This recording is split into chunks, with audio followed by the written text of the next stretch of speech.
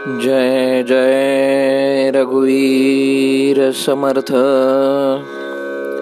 नमस्कार मित्रहो, आज दिनांक 8 ऑक्टोबर आणि आजच्या प्रवचनामध्ये ब्रह्मचैतन्य गोंदवलेकर महाराज म्हणतात, प्रयत्न आणि परमेश्वर यांची सांगड घालावी.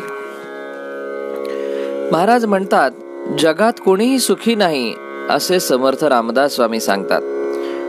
पण एखादा राजाच्या पोटी जन्माला आला म्हणून सुखी झाला असे आपण मानतो. खाण्यापिण्याची अडचण नसली म्हणजे त्याला इतर काहीच काळज्या नसतात असे कसे म्हणून चालेल? मागल्या जन्मी मी कुणाचा तरी घात केला म्हणून आज हे दुःख वाट्याला आले असे आपण म्हणतो आणि त्याबरोबरच फलाशेने कर्म करून पुढील जन्माची तयारी आजच करू लागतो. पण त्यातून सुटण्याचा काही मार्ग आपण पाहत नाही. कर्मामध्ये आजवर मोठमोठे लोक गुंतून राहिलेले आहेत. जन्माला आलो तो जन्माचे सार्थक करून घेण्याकरता, पण या फेऱ्यातच आपण अडकून पडलो तर काय उपयोग? आपण कापडाच्या गिरणीत गेलो तर म्हणतो काय धोटे फिरतात, परंतु फिरवणारा तर दुसरीकडेच असतो. त्याप्रमाणेच देहाचे देहपण जीव असेल तोपर्यंत असते. त्यामधूनच तो जीवात्मा नाहीसा जर झाला तर देहाचे देहपणही नाहीसे होते. आत्म्याच्या संयोगाने सर्व काही चालते. एका गृहस्थाला फार काम असे, जेवायलाही फुरसत मिळत नसे.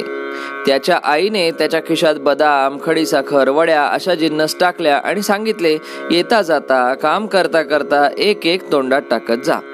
त्याप्रमाणे संतांनी आपल्याला नामरूपी खाऊ दिला आणि सांगितले, येता जाता काम करता करता हा तोंडात टाकीत जा, म्हणजे लोभाची भूक लागणार नाही आणि फारच सुख होईल. एका गृहस्थाचे त्याच्या भावाशी भांडण होते. त्याने जेव्हा आपले मृत्यूपत्र केले तेव्हा त्यामध्ये लिहिले की माझ्या शवाला माझ्या भावाचा हात लागू नये. काय ही देहबुद्धीची पराकाष्ठा मित्रो.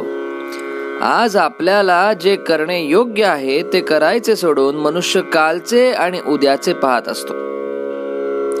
पुष्कळ लोकांना उद्या काय होणार आहे हे कळायला पाहिजे असते, पण आपला पुढचा काळ चांगला यावा म्हणून आपण आज चांगले वागणे फार जरुरीचे आहे. तसे न करता मागच्याचा किंवा पुढच्याचा विचार करीत बसणे म्हणजे जे करू नये ते करणे हे मायेचे लक्षण होय. मायेच्या तावडीत जे सापडलेले आहेत ते लोक करू नये ते करतील आणि उद्याची काळजी करतील. मनुष्याची एक स्थिती कधीच कायम राहत नाही. आजची वाईट स्थिती जाऊन चांगली स्थिती उद्या ना परवा येणारच असते. पण आपला प्रयत्न आपण कधी सोडू नये. व्यवहारात नेहमी प्रयत्न आणि परमेश्वर यांची सांगड घालावी. कर्माचा हेतू जाळून टाकावा ही पुढची पायरी.